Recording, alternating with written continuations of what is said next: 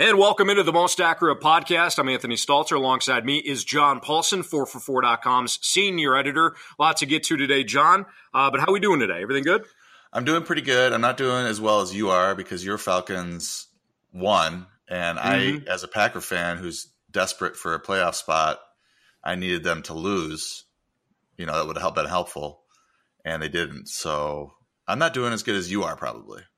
Yeah, I feel really good. I got to admit, when Matt Ryan threw his third interception, I was ready to swear off the team and never watch football again because that tended to be a little frustrating. But I got to hand it to the defense. A year ago when they started to turn things around, it was largely because, well, obviously the offense was record-setting, but the defense started to play really well, and I started to buy in. So after last night, watching what Deion Jones did was just incredible. And granted, they really benefited with Alvin Kamara going down. I know we'll talk about that in a second, but you know, I thought the defense really won that game for them. So it was kind of an emotional game from a fan standpoint. And the Falcons still don't pass the eye test. As a fan, I still admit that. But hell, just win right now. That's where we're at. Yeah.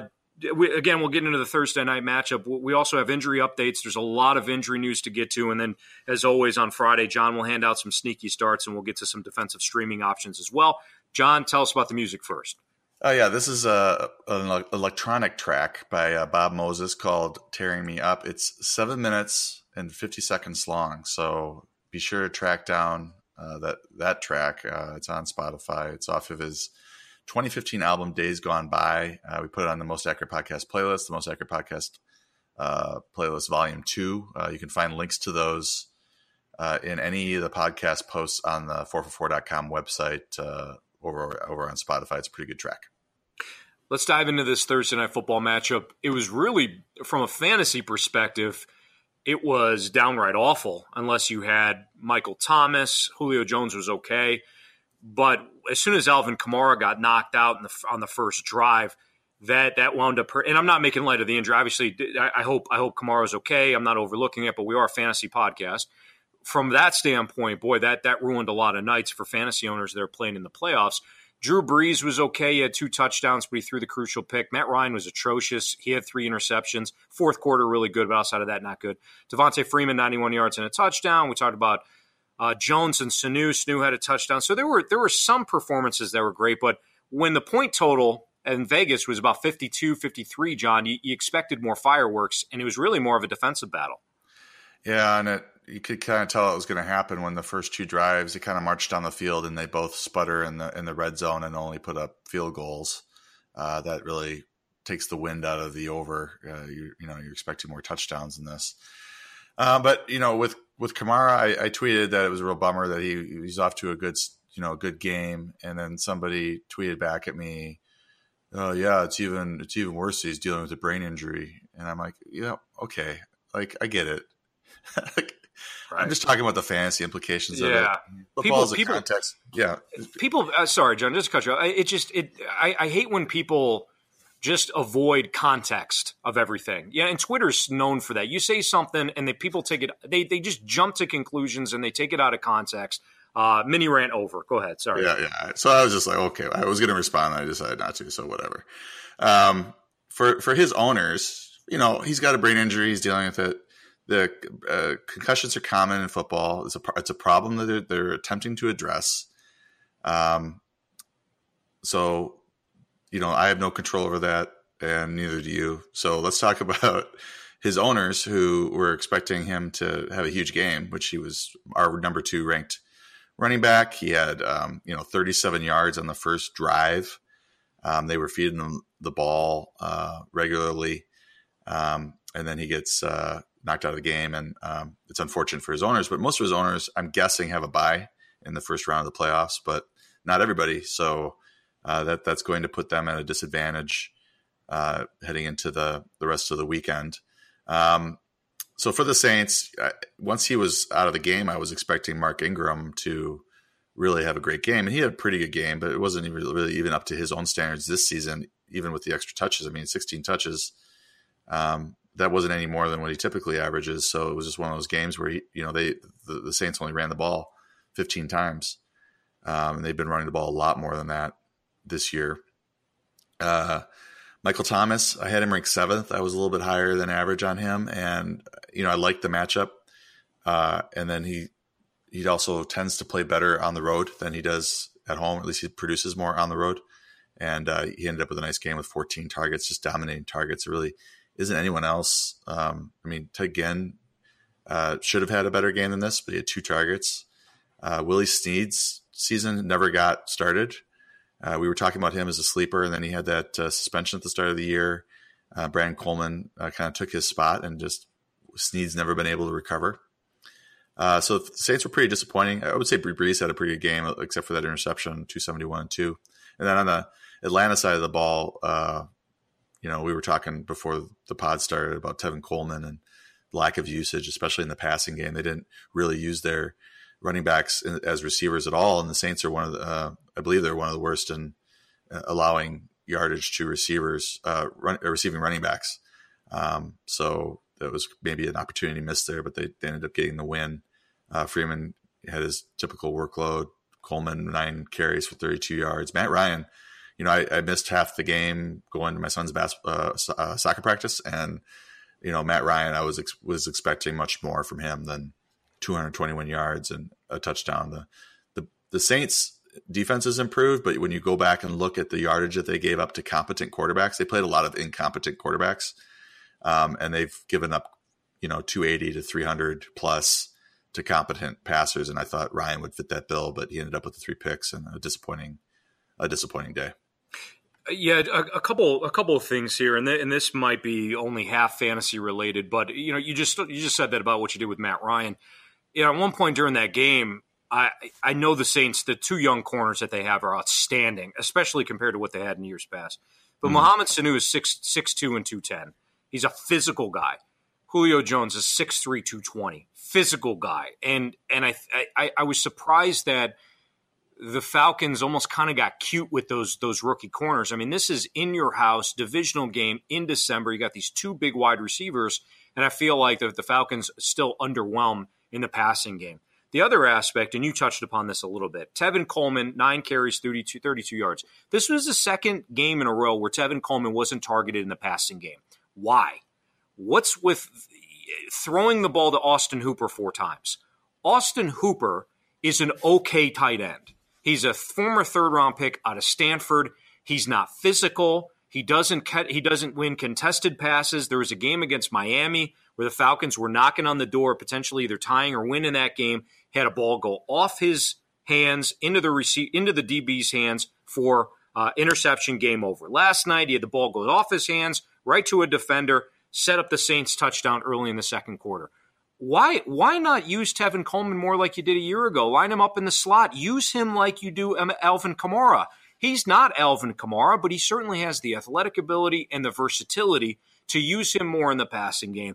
Or use Taylor Gabriel more. 1 target, 1 catch. I don't get it. The insistence on using Austin Hooper over some of these other more athletic, talented receivers or running backs, it's mind-boggling to me, John. Yeah, and Coleman's explosive. I mean, he had a nice run there where he was the starter. He did have 3 catches last week, but the previous week you were right. He didn't get yes. Yeah, against the Bucs, he didn't even get targeted. So 2 out of the last 3 weeks, you don't even target Tevin Coleman in the passing game, and he's really one of your more explosive playmakers, especially since you're dealing with Julio Jones, Mohamed Sanu as your top 2 receivers, and you don't have a whole lot after that. I mean, they're just not using Taylor Gabriel like they did last year. And those are, Coleman, Gabriel, these are players that can make big plays for you, and they're just not using them. No, not at all. All right. Well, and thank you for picking me up on that, the Coleman. Sure, no problem. Sure. Let's talk a little bit about Matthew Stafford. We'll get into the injury updates now for Week 14. This is a pivotal week for fantasy owners. A lot of leagues, the majority of the leagues are starting their playoffs. There is a slew of injuries we need to get to. So let's start off with Stafford. Lions coach Jim Caldwell said that his quarterback is progressing well, and we'll see if he's able to play Week 14 against the Buccaneers. Stafford has been slowly ramping it up. This week in practice, he is dealing with a hand injury. Where do you have Stafford ranked right now? What's your comfort level on him not only playing, but him being a competent fantasy owner or fantasy starter? Well, he's in my top 10, and I think he's probably going to play. I mean, the matchup is very nice against the Bucs. They're not great against the pass, and Stafford's been pretty great all year. So, I think he ramped up his activity. I mean, Wednesday he was limited. I think yesterday he did more.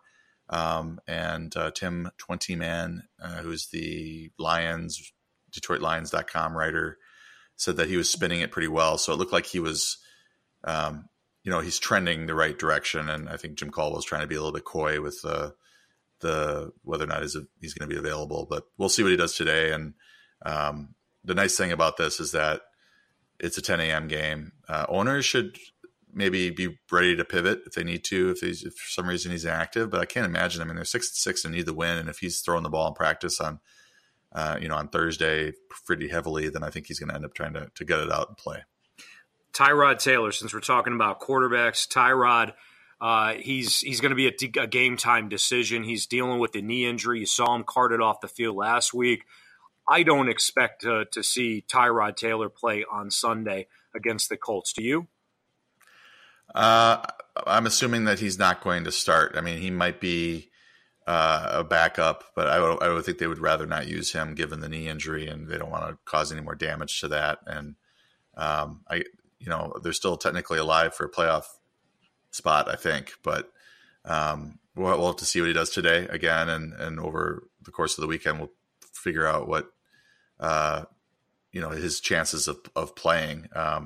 Taylor, if he plays, he's always a good streaming option. I mean, he adds to the points in the running game, but you wonder how mobile he'll be with a knee injury, if he's going to be willing to take off and run with a gimpy knee.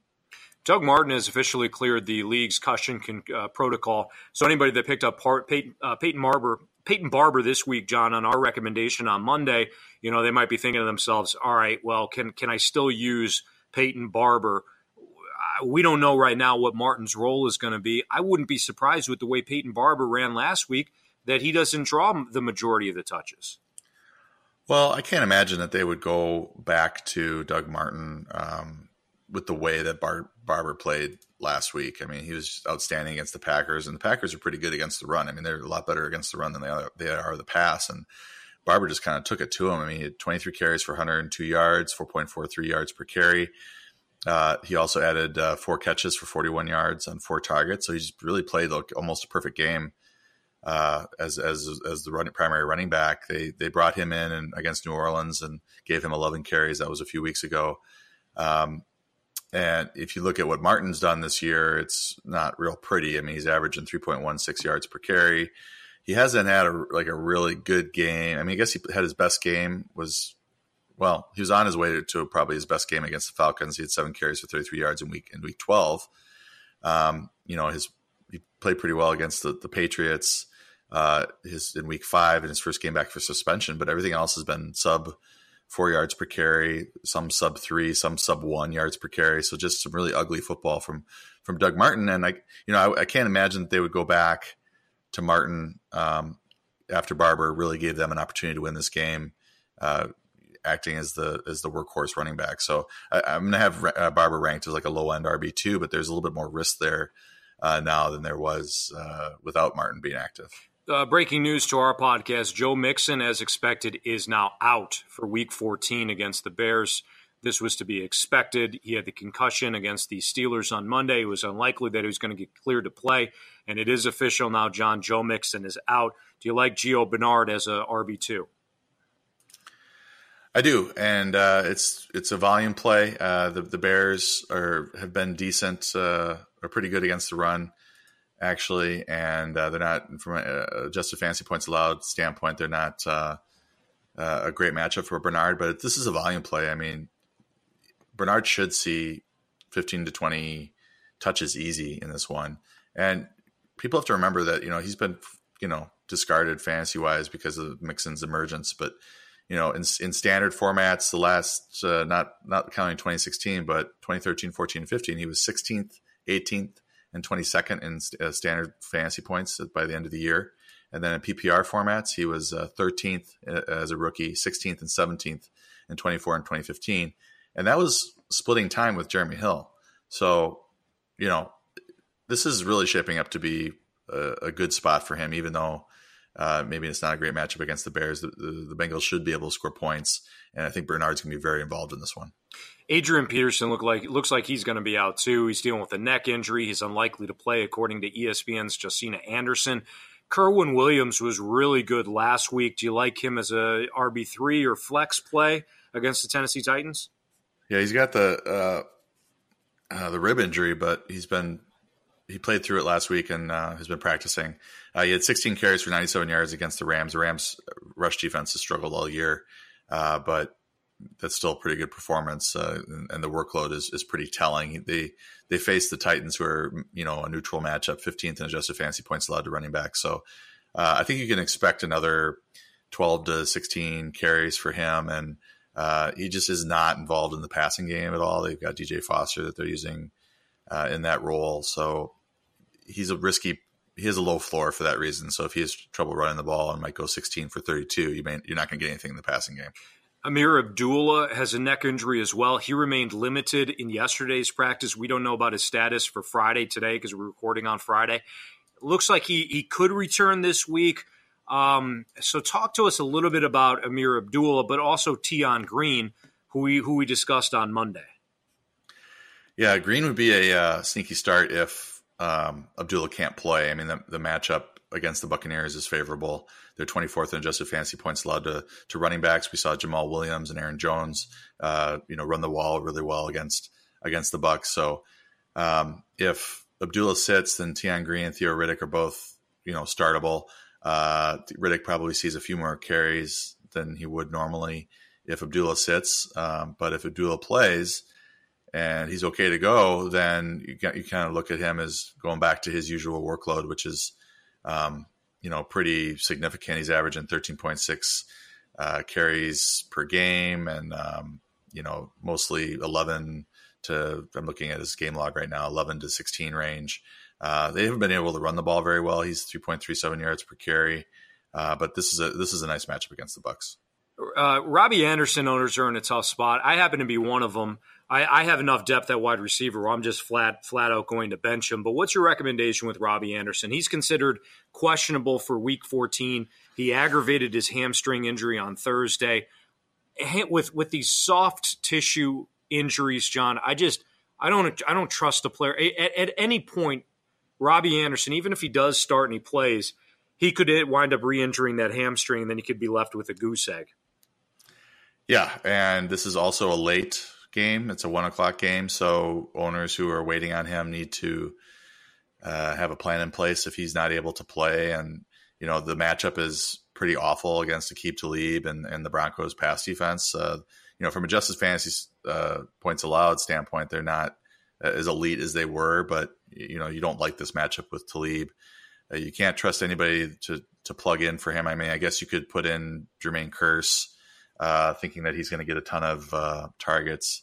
But, I look at it like if Anderson's not there, then the entire secondary can focus on Kearse and Austin Seferian-Jenkins, because there really aren't any other proven pass catchers in that offense. So this is one of those where, Anderson's so hot that if he were fully healthy, I would have him ranked as a wide receiver 2, a low-end wide receiver 2. But with this injury, you have to move him down, and keep an eye out for his status today.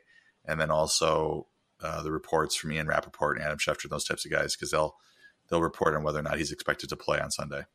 Will Fuller expects to play. Speaking of expecting to play, expects to return against the 49ers. Bill O'Brien said it looks good for Will to be able to play. Fuller's missed last couple of games now, but he's got 7 touchdowns in 6 games this season after missing the past 3 weeks. Do you feel confident with Will Fuller playing, and you like him to start as a starter? No, not confident. He's sat out so much that it's a little bit dicey, and he's got the new quarterback that he's dealing with. Tom Savage started to play in week 9, and in those 2 games Fuller only played like a game and a half with him, but against Indianapolis, he had 2 catches for 32 yards on 8 targets. So I would not call it efficient. And then week 10, he played about half the snaps, 47%. He had 2 catches for 15 yards against the Rams on 3 targets. So to expect him to come out, when he got injured, or when Savage actually when Deshaun Watson got injured. I mean, Fuller was like the hottest receiver in the league. I mean, he had 2 touchdowns in 3 of his 4 games with Watson. His last one against the Seahawks, 5 for 125 and 2 on 8 targets in week 8. So he was smoking hot. And then Savage comes in, and now we're down like 32 yards, 15 yards. So I would not expect him to sort of regain his form or even get to his averages or even his career averages with Tom Savage under center. We're kind of a good news, bad news situation now with Rishard Matthews. He was upgraded to full in terms of practicing on Thursday with that hamstring injury. So it looks like, barring a setback, he's going to play after missing the last 2 games. The problem, John, is that he's facing Patrick Peterson. So where do you have Matthews ranked? The thing that people need to keep an eye on is Peterson's status as well, because he was a DNP yesterday. And, if he can't play, then it's a big upgrade for Matthews, because I think he'll shadow Matthews. So we need to see what he's going to do on Friday.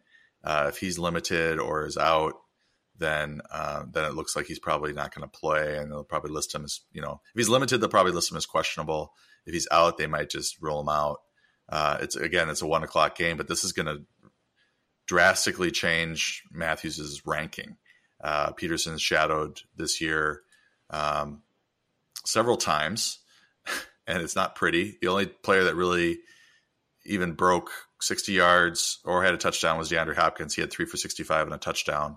Otherwise, everybody's been under 60 yards, no touchdowns, most of them under 20 or 30 yards. I mean, we're talking about T.Y. Hilton, 16 yards, Pierre Garçon, 16 yards, Alshon Jeffrey, 26 yards, Sammy Watkins, 13 yards when shadowed by Peterson. So his coverage is kind of a death knell to a receiver value. So this is I'm very interested to see, in terms of my ranking, where Peterson is health-wise heading into the weekend, because that's going to really impact Rishard Matthews. Amari Cooper, it sounds like won't play. ESPN's Dan Graziano reports that Cooper, who's dealing with the ankle injury, not expected to play against the Chiefs. Talk about Michael Crabtree, Cordero Patterson, Seth Roberts. What do you expect from these guys when they face a Marcus Peters-less Chiefs defense on Sunday? Yeah, I was just going to confirm that Peters, I thought I saw that he was suspended for 1 game, so they'll be without him. I think Patterson ends up playing a lot with Roberts in the slot, and then Crabtree playing mostly on the left side, but they all move around. Roberts stays in the slot for the most part, but the other receivers tend to move around, flip sides and all that. This is a great matchup. So you end up with, if Cooper can't play, you end up with Crabtree being a top 12 or 13 type ranked player. He's going to come off of the suspension, with something to prove, I think. And then Patterson, who had a great game last week, 90-something yards last week, when we kind of thought that maybe Seth Roberts was the safer play, because, Patterson, we've gotten excited about him in the past so many times, and we just end up getting disappointed. But he ended up with 4 catches for 97 yards on 4 targets, played 52% of the snaps. Johnny Holton could also he ended up playing 79% of the snaps last week, 3 for 39 and a touchdown on 7 targets. So they might end up starting Holton, Crabtree, and Roberts with Patterson rotating in with Holton and Crabtree probably on the outside, or maybe playing a little bit of slot for Seth Roberts. Roberts was kind of a disappointment. I mean, he had 6 targets, 5 for 46, which is serviceable, and in PPR format, it's 9.6 points. But he has a tendency to catch touchdown passes and get targeted in the red zone. He didn't, he didn't catch one last week. He's only got 1 on the year, so he's kind of regressing to the mean, I guess. I want to ask you about 3 tight ends before we get to some sneaky starts. Zach Ertz, who had that concussion last Sunday night against the Seahawks, he was officially limited in Thursday's practice. The Eagles actually tweeted out that Ertz had cleared the league's concussion protocol. Then they kind of backtracked a few hours later. Do you expect Ertz to face the Rams?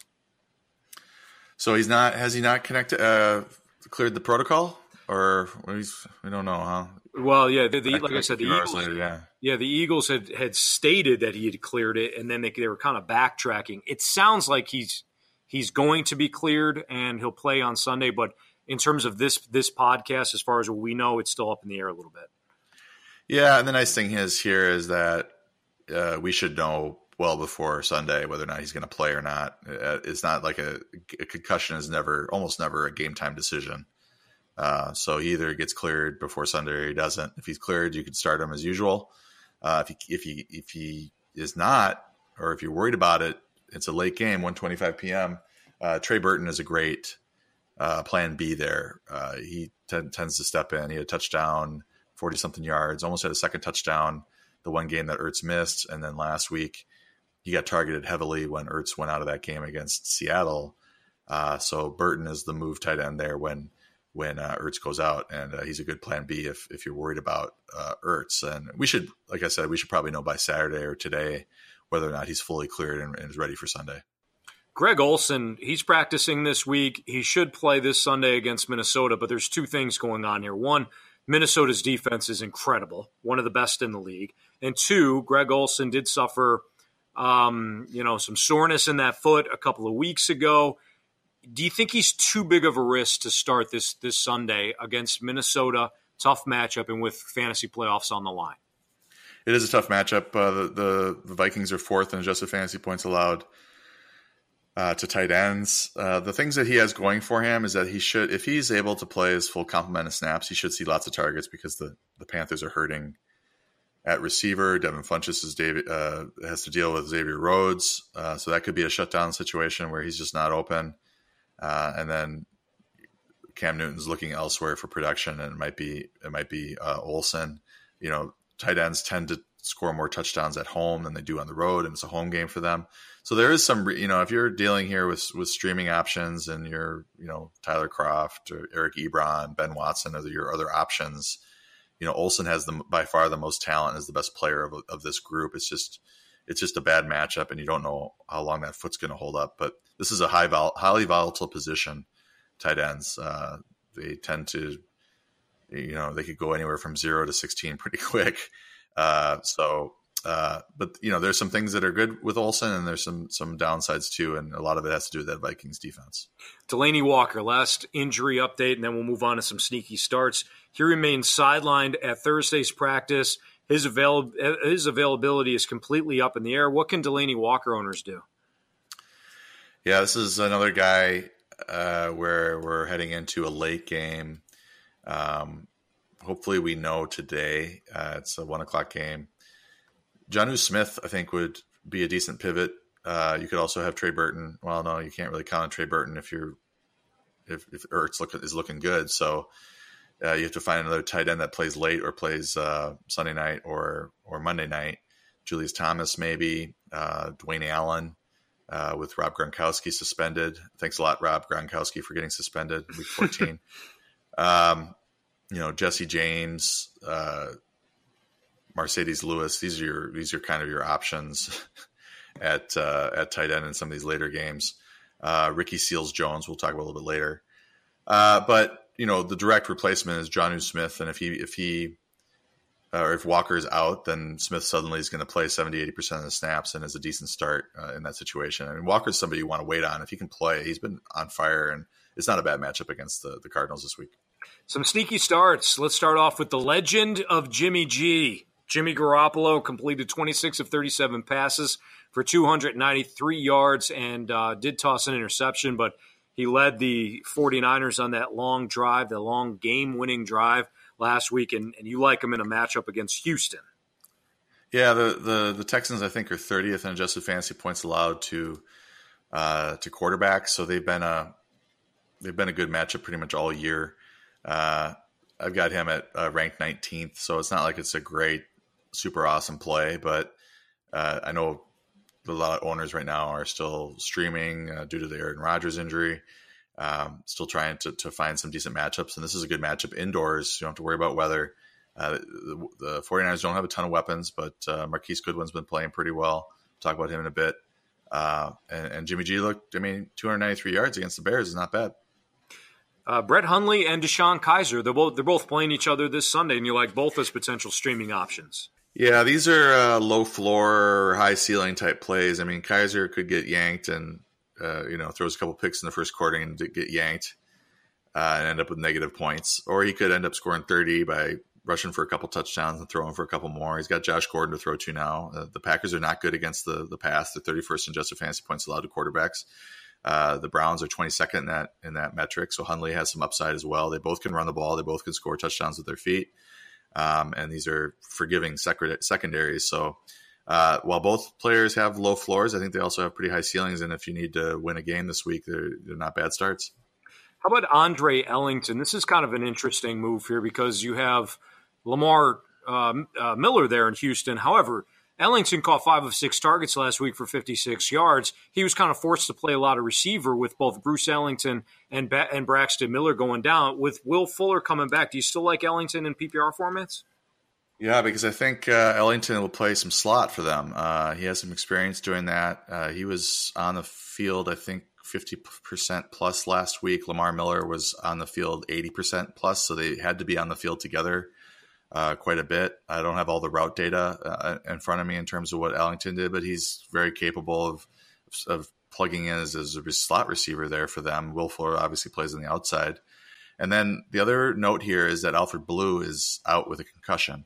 So Ellington probably will serve as the primary backup running back for Miller as well. And this is a good matchup. This is a great matchup against the 49ers, 31st in adjusted fantasy points allowed to running backs. So, if you assume Miller is healthy, he probably has a big day, and Ellington gets maybe 10, 12 touches in a favorable matchup. But then there's also the possibility that Miller, has an in-game injury, and now Ellington is launched into an RB1 role as well. So there's when we're talking about sneaky starts, I sort of look for these guys who are backups in great matchups. Because they end up getting ranked in the 30s or so and could end up having a top 15, top 20 day if things break their way. Makes sense that you're going back to the Marquise Goodwin well. He had 8 catches on 8 targets for 99 yards in the 49ers Week 13 win over the Bears. Another pretty decent matchup against Houston. Yeah, he's got 68-plus yards in 4 straight games. It's nice to see the heavy targets with Jimmy Garoppolo in there. 2 for 68, 1 for 81, or 1 for 83 and a touchdown, 4 for 78, and 8 for 99 in his last 4 games. So he's, sort of the primary target now in that passing game, and he's got a great matchup against the Texans, who are 28th in adjusted fantasy points allowed to receivers. Martavis Bryant back in there again. He's going to be a starter with Juju Smith-Schuster suspended for the 1 game, and you list him among your sneaky starts as well. Yeah, it's not a great matchup against the Ravens, but they're without Jimmy Smith now, so it's a big hit for that Ravens secondary. They're going to be focused a lot on Antonio Brown, and Martavis Bryant will be in single coverage on Brandon Carr or Marlon Humphrey a few times, and Big Ben's going to take his shots. It's a home game where Big Ben tends to play better. The last time that Juju Smith-Schuster was out, Bryant caught 4 passes for 40 yards and a touchdown on 6 targets. That was against the Packers. He had another 6 targets last week against Cincinnati. He only caught 4 for 40, but this is a game where they're gonna need him. He played 78% of the snaps against the Packers, so I'm expecting 75% plus of the snaps and run a lot of routes and should be heavily involved in this offense.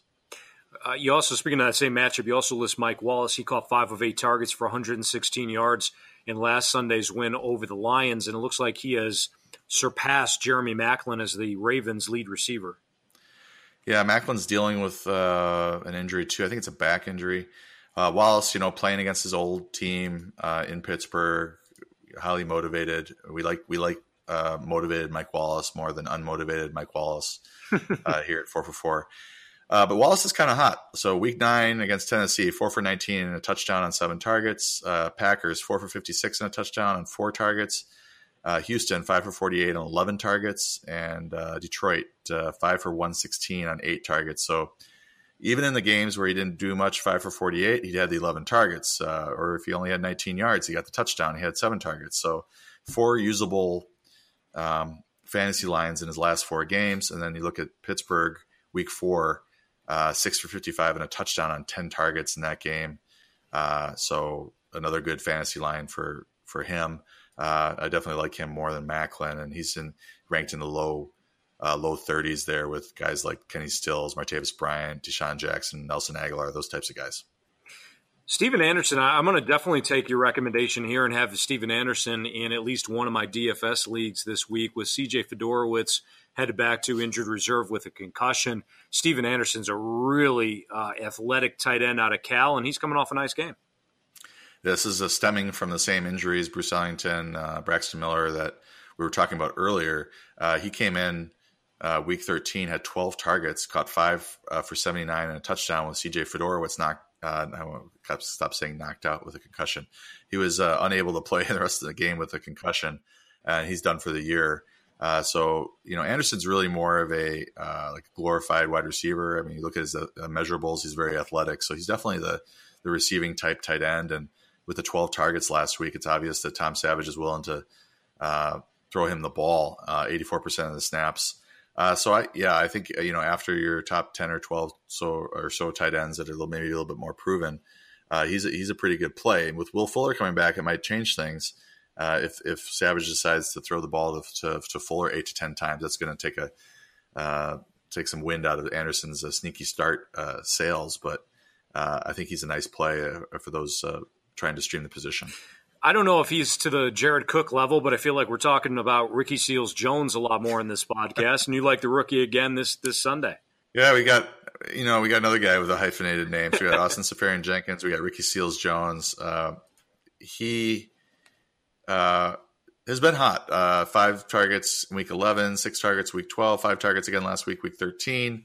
3 for 54 and 2 touchdowns against Houston, 4 for 72 and a touchdown against Jacksonville. And then last week was his worst game of the last 3 with 2 for 44. But he still saw 5 targets. He's only playing 13% of the snaps to 23% of the snaps last 2 weeks. Usage is not going to be heavy, but it really looks like, when you're playing 23% of the snaps and you're getting 6 targets or 5 targets, your quarterback's looking for you. And so it looks like he's got a pretty good rapport with Blaine Gabbert. And this is not a bad matchup at all against the Titans. They're 22nd in adjusted fantasy points allowed to tight ends.